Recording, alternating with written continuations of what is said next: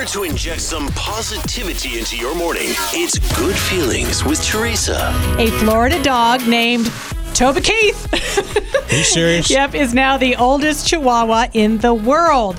Little Toby set the record on March 16th when he turned 21 years and 66 days. That is crazy. Yes. I have a little elderly dog who's almost 15, and I had one growing up that lived to be 16, and they were crusty as heck. I don't know how a dog could live to be 21. That is crazy. And what's his quality of life like? I just want to know. I mean, seriously. So this is kind of unusual. It made me laugh. There's a website called thenicestplace.net. And all it is a series of videos of people walking up to the camera as if they're giving you a hug.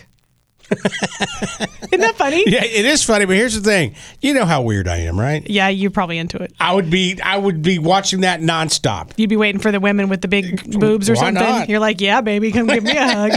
And finally, there's a really great video that I saw trending. I got it from Good News Movement, one of my favorite accounts that I follow on Instagram. And it's a dance instructor who shared a video. There was a homeless woman who simply just said, very politely, "Do you mind if I just sit here and watch one of your classes?" And the dance instructor said, "I'll do you one better. Why don't you come in and enjoy my class and dance with me?" And actually let her be a part of the lesson. Shut up, I'm not crying. Isn't that sweet? Yes! It's Rocket and Teresa on Mix 93.3.